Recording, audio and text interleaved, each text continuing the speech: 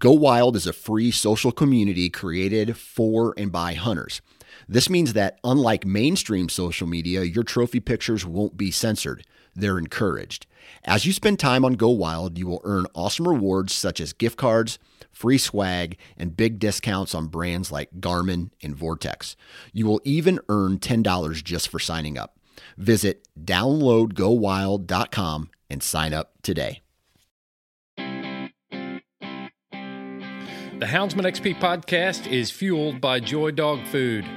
Joy Dog Food has a rich tradition of supporting the Houndsman of America. Founded in 1945, Joy is proud of its history and the relationship it has built with the American Houndsman. And in 76 years, there's never been a recall. Made with 100% American-made high-quality ingredients, Joy Dog Food has one of the highest calorie-dense formulas on the market. For 76 years, this made-in-America product has kept hunting dogs in the field day after day, season after season. And when we say made in America, Joy has a long track record of fighting for American freedoms by being on the front lines against the animal rights movement and their extremist tactics. Joy will fuel your hounds and fight for your freedoms, fueled by Joy.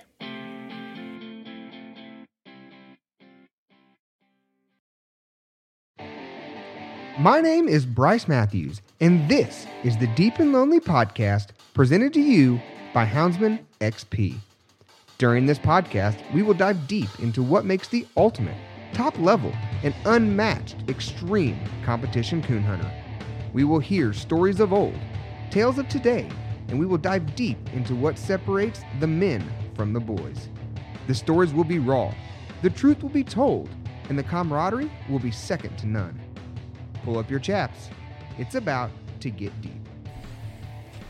All right, guys. Welcome to the Deep and Lonely podcast presented by Houndsman XP.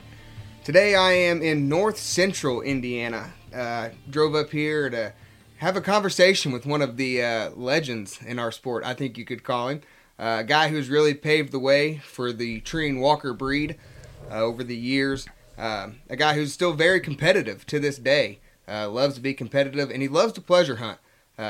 Today we're speaking with Dick Brothers from Peru, Indiana. How you doing, Dick?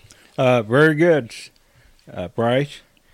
Hey, so I wanted to get you on here, Dick, because you and I have been hunting a lot the last few weeks. We found ourselves living in the same area, a good place to hunt together. And over the last few weeks, I'd say that you and I have really become good friends, and I've really enjoyed my time with you and our company in the woods. It's nice to have somebody to go out and hunt with, somebody who loves the sport as much as I do. So first off, I just want to say, thank you for that, and I appreciate you for joining me today. Why don't you tell the listeners here just a little bit about Dick Brothers? Where did you get started? How did you get into the coon hunting? And just anything else that you think would be interesting that paved your way in the foundation for you and your love of the sport. Well, how I got into coon hunting. Years ago, I hunted with a pair of black dogs, and that was my first experience. And they were a pair of dogs. Together, they made one good dog. So they had to work together. You weren't turning them loose separately. You turned them loose together. Well, I hunted with Dick Smith one whole season. I didn't have a dog at that time. And that's what we got acquainted. He was a good friend of mine years ago. So were you? How old were you when you started coon hunting? In my 20s. Early 20s. So that's about the same path as me. I got started when I was 20 years old. Right. A lot of these guys, it's really cool to hear how they started when they were little kids. But for me, I feel like I got a little bit later start. But it makes me appreciate it more. Right. A little bit. So you got started in your 20s. You've been doing this a long time, Dick. You've developed your own line of Treeing Walkers. You hunt your own stuff. You've accomplished one of the greatest hunts to win as far as prestige goes. And we're going to get into all that. When did you first start competition hunting? How long did it take you from the time you started coon hunting until you entered your first hunt? Do you know how that was? I entered my first hunt. I hunted a dog at Mike Calder honed, and I hunted in Ohio State Championship my second year coon hunting, and won second place registered in Ohio State Championship that year. Well, that's not bad for a beginner. No. Was that beginner's luck, or were you packing a good one? Well, he said just call her how you hear her, and I did that. And if I would have been a more experienced handler, and I wouldn't have made one mistake, I would have won first place. But I didn't know anything about playing defense. That's a big part of the competition these days. Yes, sir. And that was my first experience competition hunting. Man, that's great. Were you bit by the bug whenever you first started competition hunting? After that night, did you know that was what you wanted to do? Oh, yeah. Yes, sir. Absolutely. I feel the same way.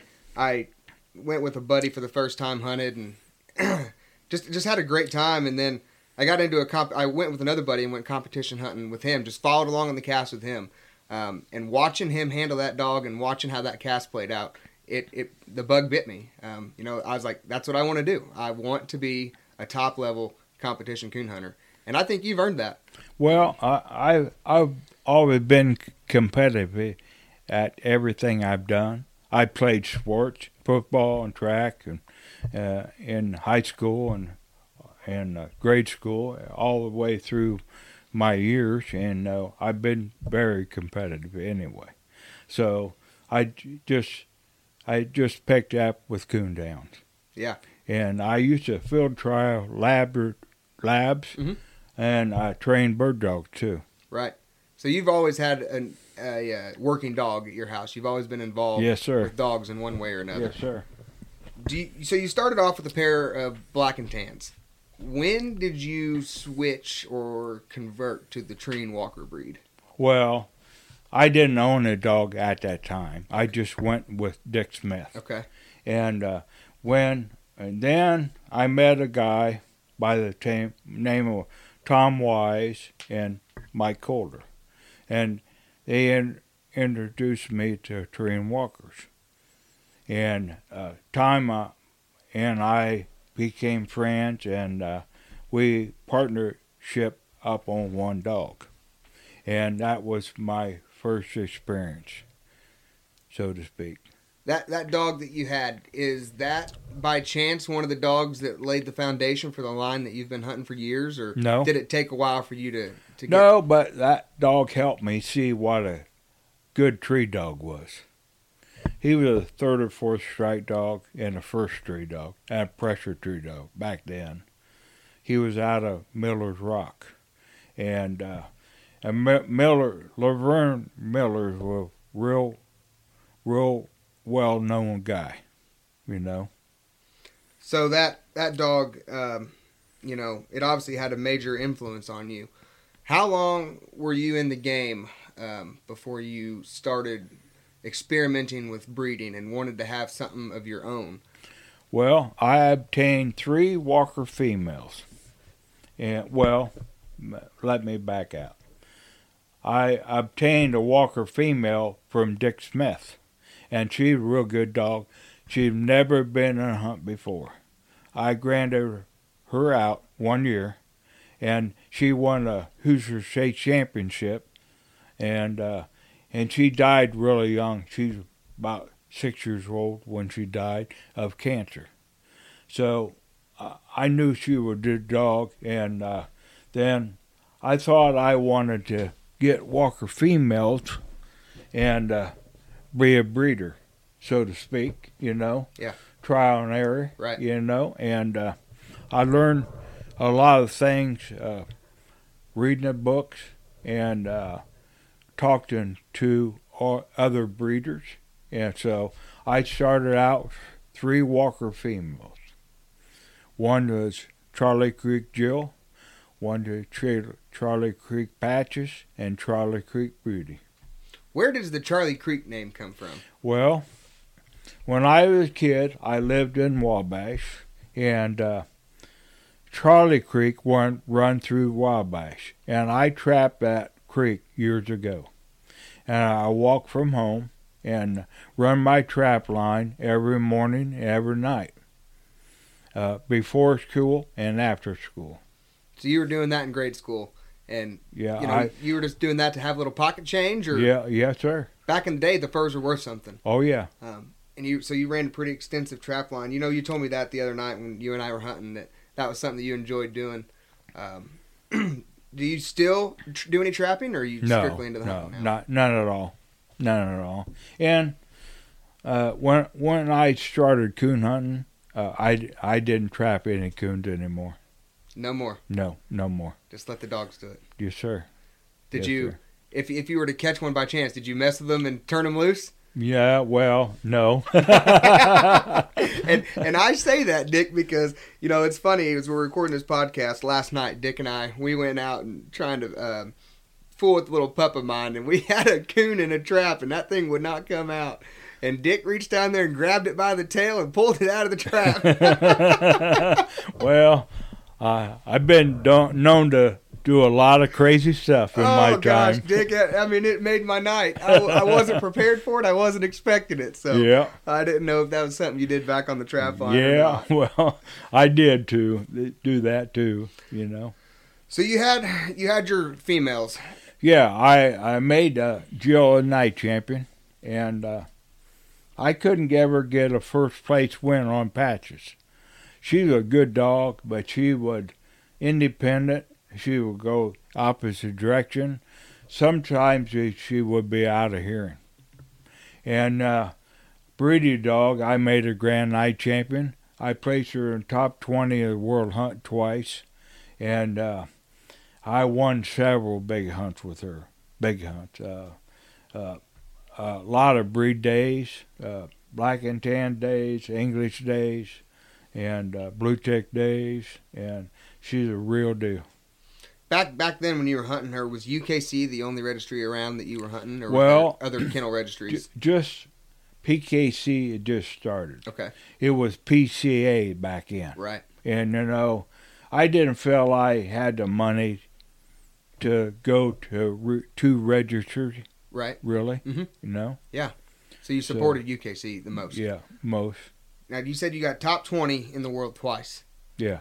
That's an accomplishment that a lot of people won't get done once. In the top 20. Yeah. I don't know where I place, but...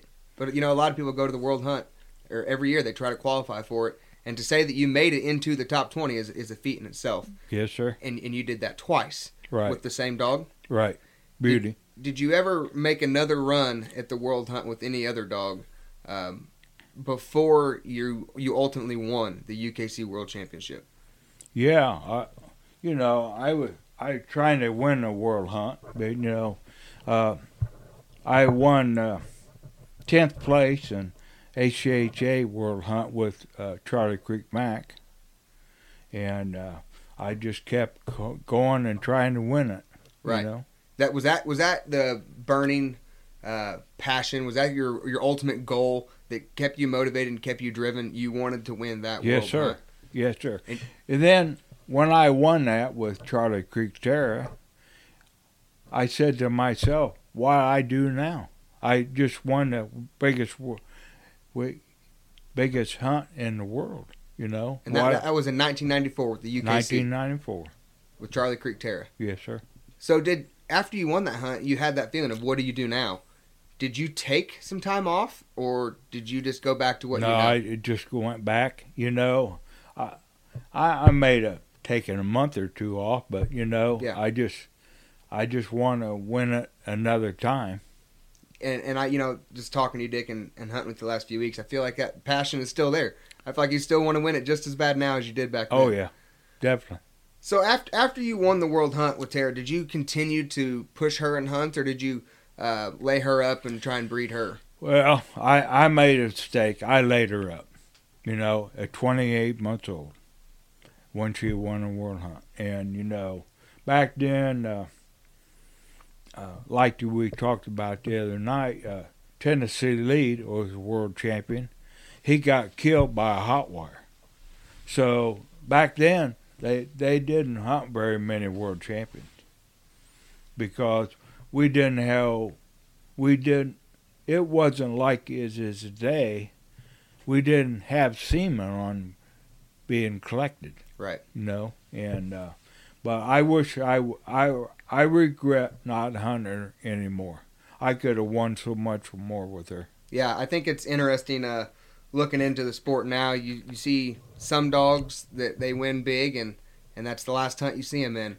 And then you see other dogs, like recently this year's PKC world champion, Stogie. They won the world with him, and then the very next week he was in another local hunt. Right. Right. And they're still pushing that dog in local hunts because they want to support the clubs. It's interesting to see how people's perspective is on that, and the thinking, the thought process behind that. After that world, did you immediately breed her, or what did you do there? Yeah, I started breeding her, and she raised several good pups. I would pleasure hunt her once in a while, but she stayed in the house basically. She was a house dog. When you bred her, the pups that she threw, were you seeing characteristics of her, or what was your thoughts on that, and how did that play out and help you and the dogs that you have today? Characteristics on her dad, Charlie Creek Mac, I seen a lot of them, and he was throwing independent dogs back then when you didn't hear about independent dogs. They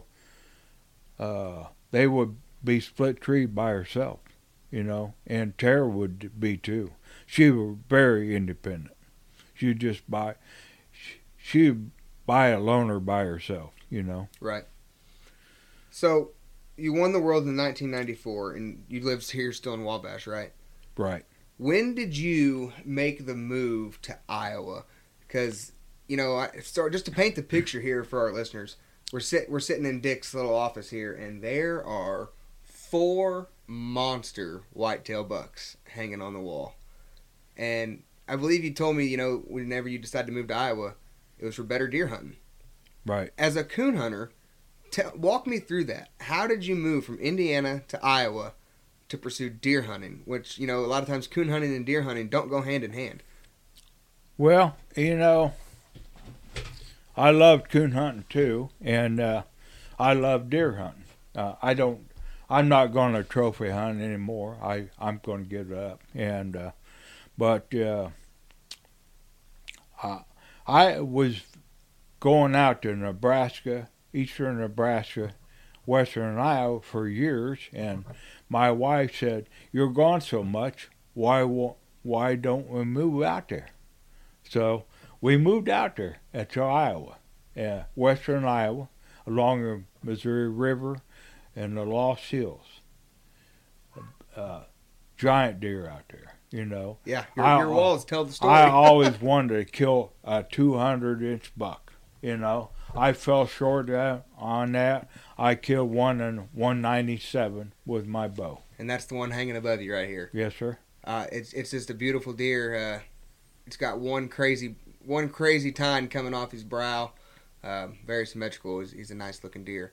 What's this one over here with the double drop tine score? Do you remember that? 173. That is a very neat looking deer. Well, there again, that's the first deer I ever killed in Iowa, and I want to kill a drop tine deer in my life, and I never seen a drop tine deer in Indiana. Right. When I moved out there, I killed a double drop tine deer. What are the odds? Yeah. Yeah, guys, it's so neat sitting here at Dick. We're looking at these monster whitetails. We've got the big trophy here from 1994, UKC World Champion on it. Several other big trophies that just really tell the story of Dick and his accomplishments and the competition coon hunting, along with a couple albino coons here. Are those Indiana coons that your dogs treat? Yes, sir. I've treated 7 albino coons in Indiana. Have you treated any of the other color phases, black or cinnamon? Yeah, I've treated a lot of black ones and seen them in phase. Yeah. Yes, sir. Getting back here to your line of dogs, have you ever hunted anybody else's dogs since you established the Charlie Creek line of dogs, or is that something you've hunted since since that time? Well, no. Ever since I established Charlie Creek Dogs, I haven't per se hunted one dog for any one guy consistently. I would handle a dog every once in a while for a guy in a hunt if he needed me to. But you weren't a paid handler for anybody else running their dogs. You were always trying to push your own line. Well, I just try to help people out. I don't want to be paid for it. Right. No, I understand. That's my way of thinking, Maybe I'm too nice at times, but that's the way I am. So the sport of coon hunting, you told us earlier that, you started out running the trap lines as a kid. And obviously coon pelts are worth some money. Oh, yeah. Now we've got hunts with, $2,500 entry fees, $6,500 entry fees. They're hunting for $100,000 to win. They're hunting for new trucks every month. And most recently, they just announced the first $1 million coon hunt. What do you think? What are your thoughts on that with the sport growing? Is that good for the sport? Is that something that is going to make a positive impact and a lasting impact on the sport of coon hunting? Well, it will.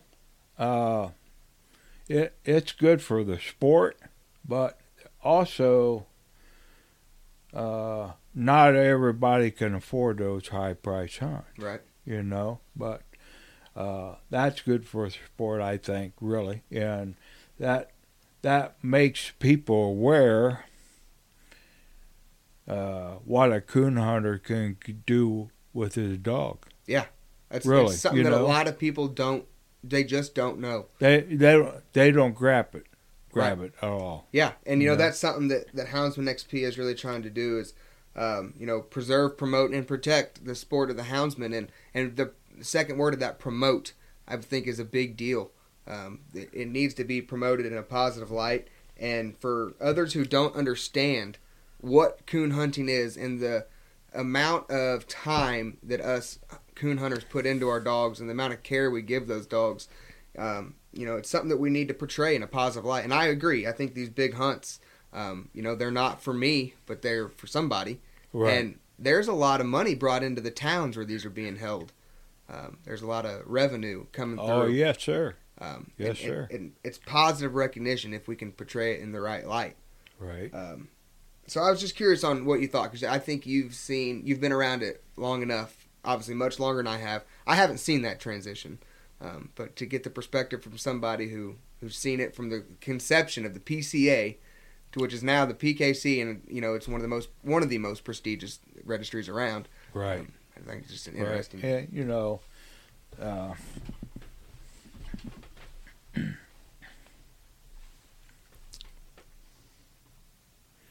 I think that's good for the sport, really.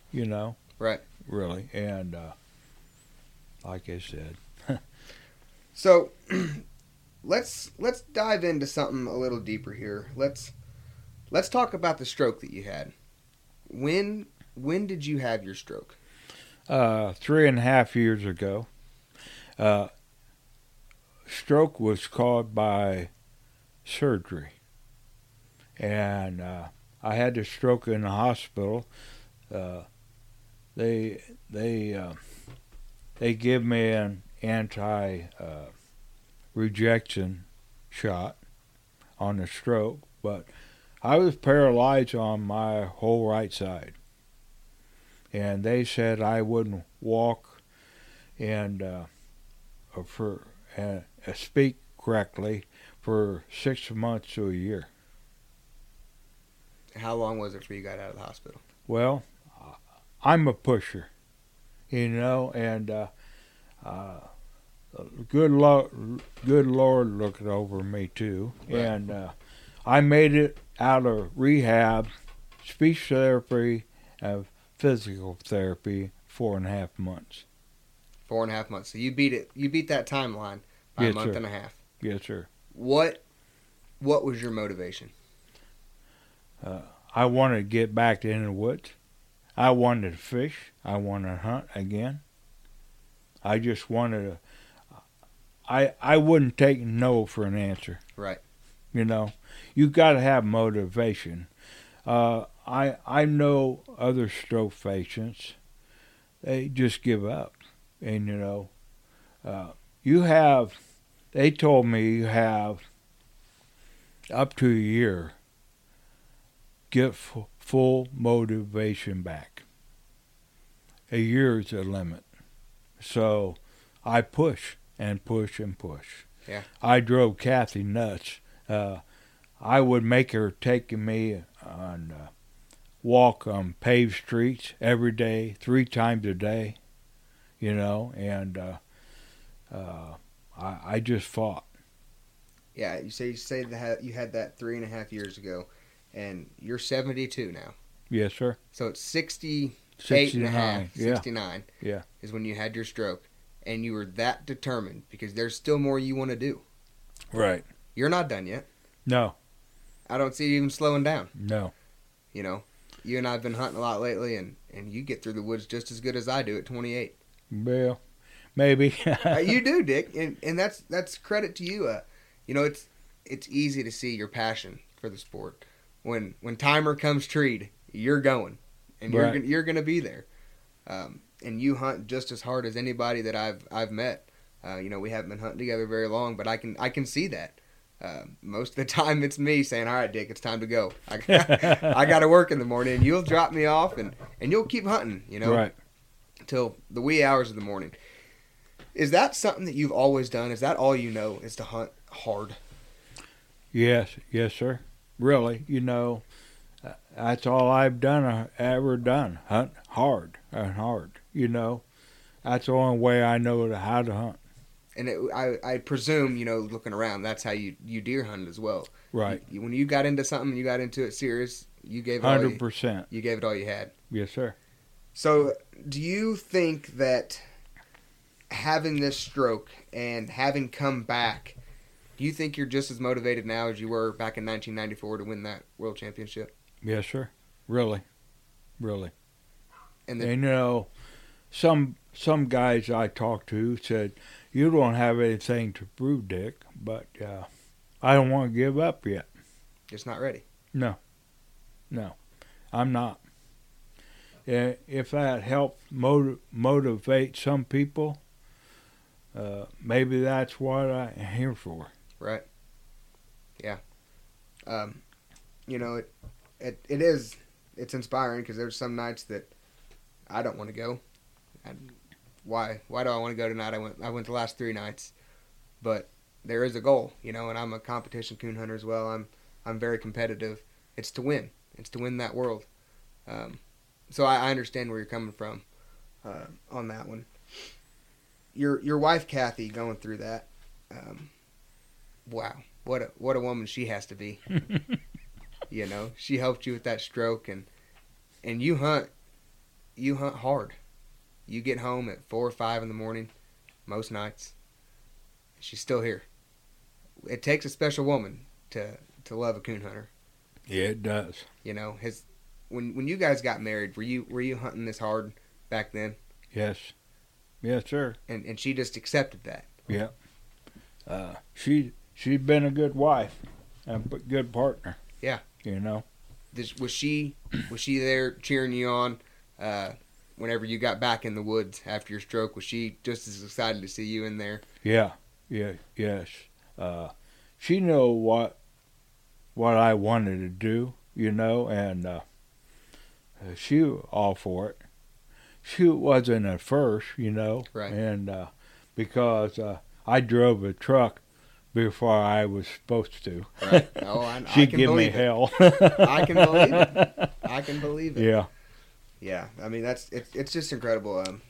I think the same thing about my girlfriend. She's very supportive in what I do, and to see, when I walked in tonight, Kathy was very, very cordial, introduced herself. Right. It just seems like a great lady, and Yeah. to stand there with you through it all and help you get back to something that you wanted to do, it really says a lot, about her. Right. Um, She's a good person, Right. really. And Bobby Overby, and he came out and when I had a stroke, and helped me go coon hunting, and mowed my grass and trimmed my trees, took me to see the doctor on my rehab, and for a week, and he took me hunted first night. I couldn't hardly walk, but I made it up a hill and got to the tree and everything, with me helping him.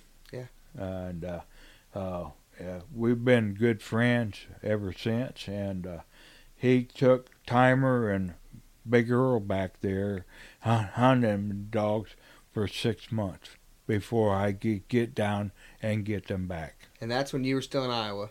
Yes, sir. And he lives on the East Coast. He drove 22 hours one way. That says a lot. Yes, sir. That says not just a lot about Bobby being the type of friend that he is, but it says a lot about you, Dick, that you have, I don't know any other word other than, I'd say you've touched Bobby. If I wasn't close to somebody like that, I wouldn't drive 20 hours. You meant a lot to him. Right. And a friend. He means a lot to me, too. He's just like a brother. And I know the story, but tell our listeners how you met Bobby, because, I'm hearing this, and if I didn't know the backstory, I'm thinking that this is somebody that you've known your whole life and that you're super close with. But really, you and Bobby haven't known each other that long. No. 8 years.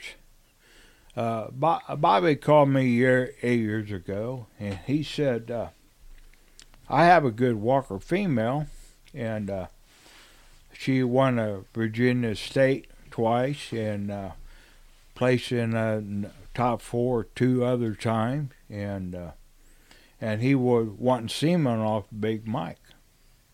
I had frozen semen. So I said, if you have that caliber of female, I would just give you semen for a pup or something. And we went on them from there, and we had a litter of pups out of her. And Bobby said, you want to partner up on a pup? I said, sure, we can do that. And we partnered up on Charlie Creek Big Mac. And he won a couple hunts with Mac, and I brought him up to Indiana. I granted him out, and we became partners ever since. And just like I said, we like brothers. Yeah. Yeah, I know you talked. He called me every day of the week, every day. Yeah, it's good. It's good to have a partner like that. Yes, sir. I wish he lived closer. Yeah, I guarantee it. Yeah. Because you still go down there and hunt with him, and he yes, comes sir. up here. And every February, I make a trip down there for a week or two. If there were no competitions, would you have coon hunted this long? I think so, because I like seeing a dog work. But competition hunters sets me, so to speak, on fire. I like a competition. I like training dogs too. I've trained about every dog I've owned. I'm proud of that record. You take pride in breeding the dogs, training the dogs, and winning with those dogs. Right. Let's talk about some of the dogs that you've had. Let's go through the lineage. I think these dogs deserve some credit, and we're going to give credit where credit is due. So, obviously, Tara won the World Hunt. Yes, sir. So she's won the biggest of all of them. Right. Let's talk about some of your other dogs you've had. Let's go back through. I won Walker Days in 1997 with. She was owned by my buddy and me, Lee McFan, and we won Walker Days in 1997, and we placed her 5th on the Prince circuit that year, and she won a lot of major hunts, and we had to pull her out of prenatal circuit because she had heartworms and treat her. So then I had a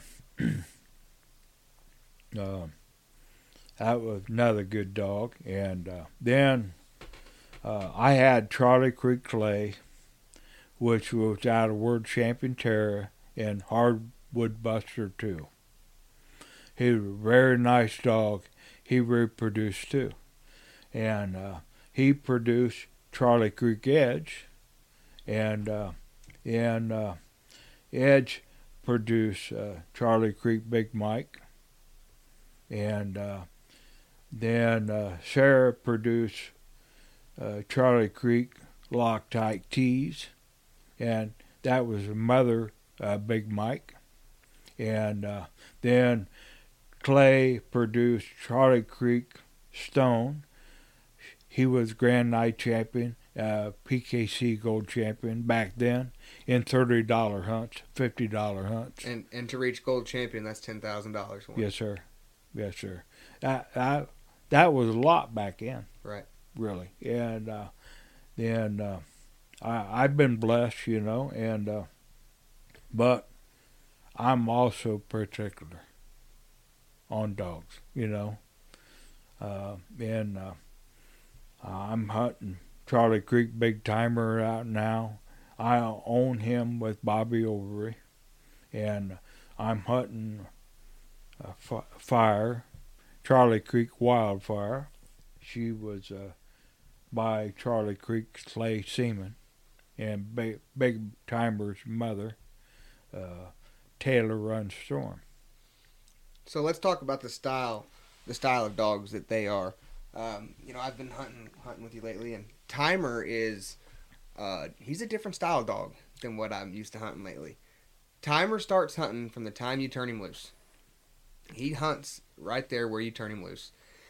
He's not blowing through the world a mile and a half before he starts hunting. He's treeing those coons that are laying up. Is that a characteristic that has been bred in your line of dogs since the beginning? Yeah, somewhat, but he will.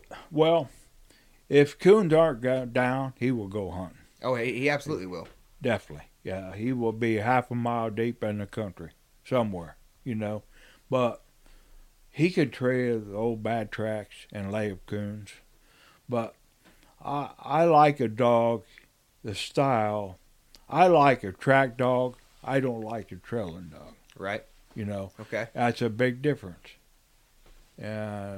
Sometimes a coon needs treed, not trailed. You know. That's a good way to put it. Yeah, really. I've never heard anybody say that. Really, you know. Other times I've hunted with some guys in the past say, that dog don't open. Well, he's open trailer, but it gets fall treed. That's one thing in the stock of dogs that's really good because they can tree a coon close, they can tree another coon close right away, and when other dogs in running through the country looking for a hot coon. Yeah, and I think we saw that the other night. You know, you and I were out hunting, and we kind of got caught in a pop-up snowstorm, and it was miserable. We got what's that old analogy? Just one more drop. Yeah. Got the best of us. But Timer, he trailed up a pair of coon sitting in a tree in terrible scenting conditions. Yeah, it's just snow on the ground too. Yeah, I mean the wind was blowing, the ground was frozen, snow was coming down hard, and he worked up that track, and he had the coon at the end of that. Right. Where I feel like a lot of the dogs that I've hunted with lately, they weren't going to grub that up. Right. They were going to go try and find a hot one, and there probably wasn't too many hot ones to tree. That time of night, 2:00 in the morning, them coons are already laid up. Right. Really. Yeah. So if we talk about that, let's talk about the style of dogs of yesteryear and today. When you first got into competition hunting versus today, what are you seeing? What are the... Well, what I seen years ago, you had to be a very good caller and handler because that was a calling contest back then. You know, dogs were split treed very much. They were usually pack, you know. But there again, you know, that's why I kept this strain of dogs. They were natural and independent way back then, you know. But that's why I seen in competition hunts today. And, you know, these dogs are trained different, too. Some dogs you have to break down to make them good. And, you know, some dogs, they can be ruined, too. Absolutely. Yes, sir. Absolutely. So you think that the training styles have changed, and with that, the dogs have changed with them? Or do you think that the training has changed to fit the dogs? I think the training is somewhat changed to fit the dog's needs. You know, shock and collars are used, and tone button is used, and they're hunted different. But no, I always hunted a dog by itself a lot. So when I would go to night hunt, I would have a naturally independent dog, you know, by hunting them alone. Do you think that the current situation with the ever changing way that hunters in general are perceived, and the way that hunting ground is becoming harder to come by, do you think that we're going to have to slow these dogs down that are blowing through the world? Or do you think it's something that's just going to continue down the same path that it's in? Well, while they are blowing through the world, that's man-made. Yeah, and I think that will get you in trouble sometime, you know, hunting too far. And, you know, I know a guy that I've drawn 3 times, and 2 out of the 3 times, his dog blowed out of hearing. Mm-hmm. Why have a dog that like that, really, you know? Because my way of thinking, you're going to lose more than you win. Right. You know, if you can't hear a dog, you can't take a call. Yeah, deep and lonely. You know, that's the name of this podcast. But right now, that's the name of the game. Right. Right. If you ask, I would say 8 out of 10 people, what type of dog do you prefer? Deep and lonely. Well, not so far deep, but I like a dog. If I strike a track out of the truck, I want them on that first coon. Right. Absolutely. But when we recast, I want them scattered like quail. Really. Right. But, you know, there again, you know, if you have 90-minute hunt or 2-hour hunt, a dog, it gets deep and lonely, a mile deep, you can treat 2 or 3 coon behind that dog. What type of hunt do you prefer? Do you prefer the hour, 90-minute, or 120-minute cast? I don't like an hour hunt. I like a 90-minute or 2-hour hunt. Because if you have an accurate dog, the other dogs will make a mistake in a 2-hour hunt or 90-minute hunt. So your thought process is you're counting on other dogs to make a mistake and your dogs to stay where they need to be, stay in their lane, and do what they do their job. Sir. Yes, sir. And you're confident in that whenever you take a dog to a hunt. Very confident. You know, I drew you. It's kind of funny. I drew you over to hunt the other night. I told Nikki when we went to the hunt, I said, man, there's one person I don't want to draw. I said, that's Dick Brothers. I said, we've been hunting together a lot lately, and I just assumed not draw him, you know. And what do? We go out and draw each other. And we both lost the cast. Right. Neither one of us came out with the win. But you made a comment at the end of it, and you had a little passion in your voice when you said it. You said, this is the 3rd cast in a row I've lost, and that doesn't happen very often. Yeah. The Houndsman XP Podcast Network is powered by Cajun Lights. All of your lighting needs for hunting can be taken care of at Cajun Lights. They have 3 models of cap lights. I'm going to run through them real quick. You've got the Rougarou, which is their high-end light. If you're a competition hunter and you got to find that coon up in a tree and it's all riding on finding that coon, you'll want the Rougarou on your head. Next is the Bayou. That's a pretty standard light, but it's got packed with features. It's got multiple colors. It's got walking lights. It's got the red, the green, the amber. It's all built in right into that light. And then you have one of my personal favorites, the Micro Gator. The Micro Gator is an ultra lightweight cap light. It's got all the features of a white light, red, green, and amber. I've used this light for everything from finding bear tracks early in the morning to coon hunting at night to working on plumbing in the house, changing tires on the side of the road. My truck doesn't leave the driveway without a Cajun light in it, and that light is the Micro Gator. Every Cajun light is durable, made from the highest quality components, and it is backed by Cajun's top-rated customer service. Check out Cajun Lights. You can go to our website at houndsmanxp.com. Go to our sponsors page, hit that link, it'll take you right to Cajun Lights. Check them out. They got a lot of stuff to offer over at Cajun Lights. You're winning 1 or 2 out of every 3 casts. That's a pretty good percentage. Right. Well, yeah. There's a lot of good dogs out there anymore, and every dog will split tree, and just having breaks, Got to have the brakes. Just like the other night, we didn't hear that other dog for a long, long time. He was deep. He was about too deep, my opinion, But we treat on dens, and he had a coon. And a coon wins every time. In an hour hunt, that's hard to beat. It is. Yeah. But I had a chance to win that cast. She had a 100 strike, 100 tree. And if he had a coon, she wins. But yep. She didn't. Yep. She had a den tree. Yeah.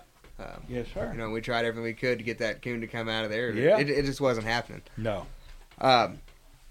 Other than the guys that got you started, have you had anybody that you would consider a mentor along the way? Has there been anybody that you've looked up to and taken advice from? Or has it kind of just been trial and error and learn as you go? Well, advice from some people, and I listen in conversations, and I've learned a lot through conversations, talking to other people, and but trial and error is a bigger thing, really. Well, I never have been afraid to ask for help or advice either. Yeah. Yeah, I'm the same way. I've got a few guys that I'll go to whenever I have a question. And lately it's been you. Trying to work on this pup, and I'm very appreciative for that because, if you can take that advice and that knowledge that somebody who's been there, done that, and use it, take what you want from it, but use that. I feel like it can really progress you a lot further, and I think, that's something that could help a lot of other people as well. Right. Listen to those who've been there before and who've done it. Right. They didn't get good for no reason. Right. I'm still learning at 72. You never quit learning, really. Never quit learning. No. That's it. Every day, learn something new. Yes, sir. I tried it. I try to. Right. So let's talk about some upcoming events that you've got. You've got 2 dogs here at your house that you're pushing right now. You got the old Big Timer and you got Fire. Both of those dogs qualified for the Tournament of Champions this year, right? Right. And so that takes 5 wins apiece. Did you Right. put all 10 wins on those dogs last year? Yes, sir. You didn't have any help from anybody else? No. And that's how much you're still going to these hunts. And that's just in UKC. Yeah. You've got Fire qualified for the Spring Super Stakes coming up here. Mm-hmm. And so we're going to see you in action at the Tournament Champions as well as the Spring Super Stakes. Yeah, and at Walker Days, too. And at Walker Days. 3 big hunts in a row. And you're gonna be there. Yes, sir. Competing You're gonna be not just gonna be there. You're gonna be competing because you've got dogs that are gonna be there, and hopefully, make a run at it again. Yeah. Well, like 2 out of the 3 last years, I had Timer in the Super Stakes. He's quarterfinals 2 years out of 3. Yeah, and they're only eligible for 3 years, right. unless you count baby stakes, and they can come in for 4. But 2 out of 3, I mean, that's a hard to do. And he was sick dog having had Ehrlichia too. I've done quite a bit with him, really. Yeah, and it shows.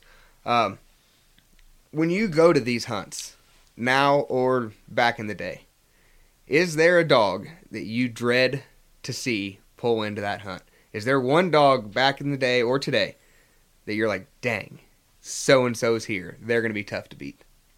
Not at all. I'm not intimidated by a dog.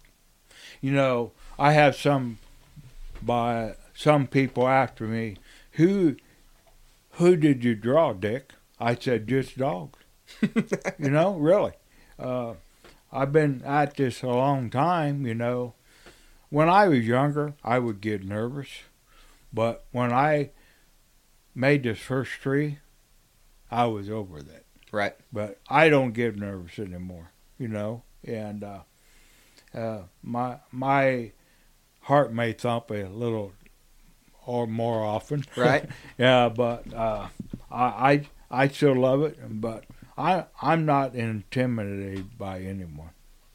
You're there to compete, and you're there to win. Yes, sir. And if you don't have a dog capable, you're not going to be there. No. It's a good way to put it, yeah. It takes a lot of time to train a dog. Really, And time marches on. Yeah. It's something that, you've been doing this for a long time. You've done it for a long time. Are you seeing better results now, maybe, than what you did back in the day, if that makes sense? Well, I've had this stock of dogs for 35 years, and I've stuck with this line of dogs because they reproduce. They were natural, independent. I like to make my job easy. I don't want to work at training a dog. That's what I like about naturals. When you're looking for the next female to breed, what are you looking for? Are you trying to get one trait out of each cross to improve one thing? Or are you looking for multiple, most bang for your buck? Well, sometimes I will go with one trait I like, Maybe a harder tree dog, a better strike dog, a better track dog. I look at a whole package, but if I see one thing I can use on my stock of dogs, I go with it. And you've got a little pup here at the house as well. You haven't started her yet, but when you made that cross, what were you looking for? Well, I didn't make a cross. Okay. But Luke Stark made that cross. Okay. And that pup is out of Big Mike Jr., and he was out of Big Mike. Okay. And the female side went back to my World Champion Terror, and World Champion Terror sired HAH World Champion Miller's Roxanne, and that's what that pup is out of, that cross right there. Did you win the ACHA? No.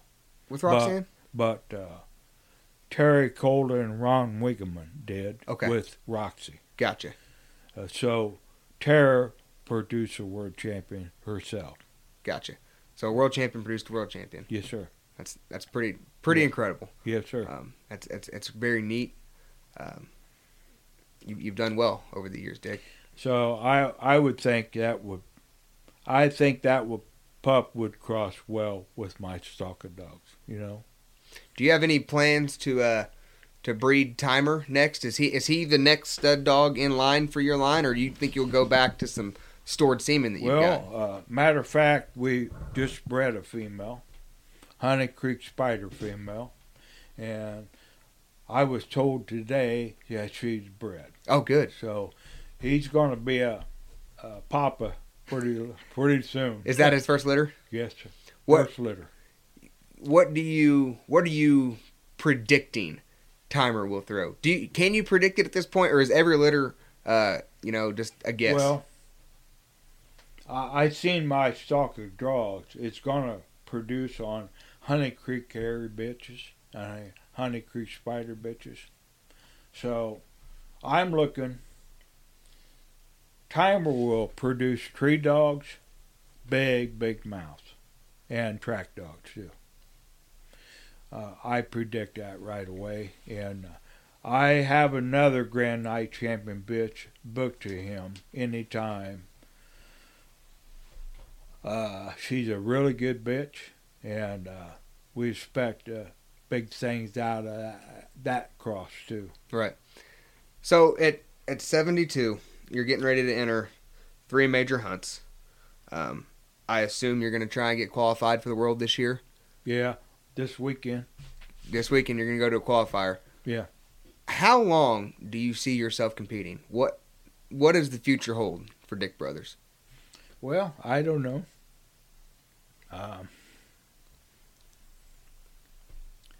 It's all as long as I can hear and I can walk, I'm going to compete. It's something that is just ingrained in you now. Right. I just didn't know, I hope that I'm still competing at the level that you are whenever I get there. It's impressive. It's impressive, Dick. Yeah. Thank you. So like I said, I didn't know what the future held for Dick. I didn't know if that was something that you would be able to hang up when the time comes. As long as I can produce a winner, I'm going to campaign. Right. And I met a lot of guys, a lot of nice guys through this sport. The fellowship is unreal in the sport of coon hunting. And coon hunters are a close breed. They may be competitive, but they also will help you if you need something. They will. Yes, sir. Very true statement. Yeah. Well, Dick, I think that's covered just about everything I have. Is there anything else you'd like to speak about or talk about while we got you on here? No. I just wish you luck with Timer and the tournament champions. I hope we have some luck as well. For our listeners, I'm going to be handling Timer for Dick up at the tournament champions. Dick had, like I said, he's got 2 dogs in and he's only one guy. So he can't handle them both. Bobby's going to handle Fire for me, and I was going to handle Timer, but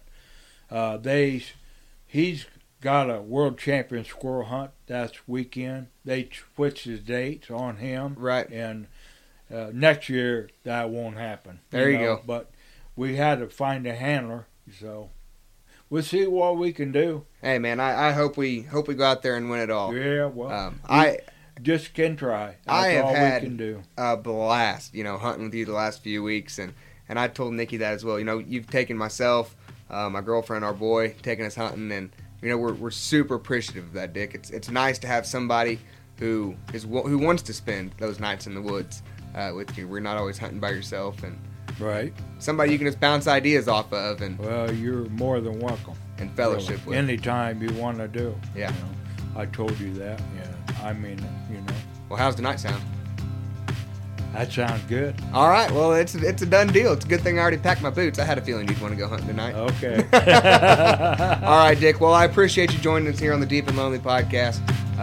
Look forward to hunting with you here in the next few weeks and making a run at the TOC. And I just really appreciate you taking the time to sit down and speak with us today.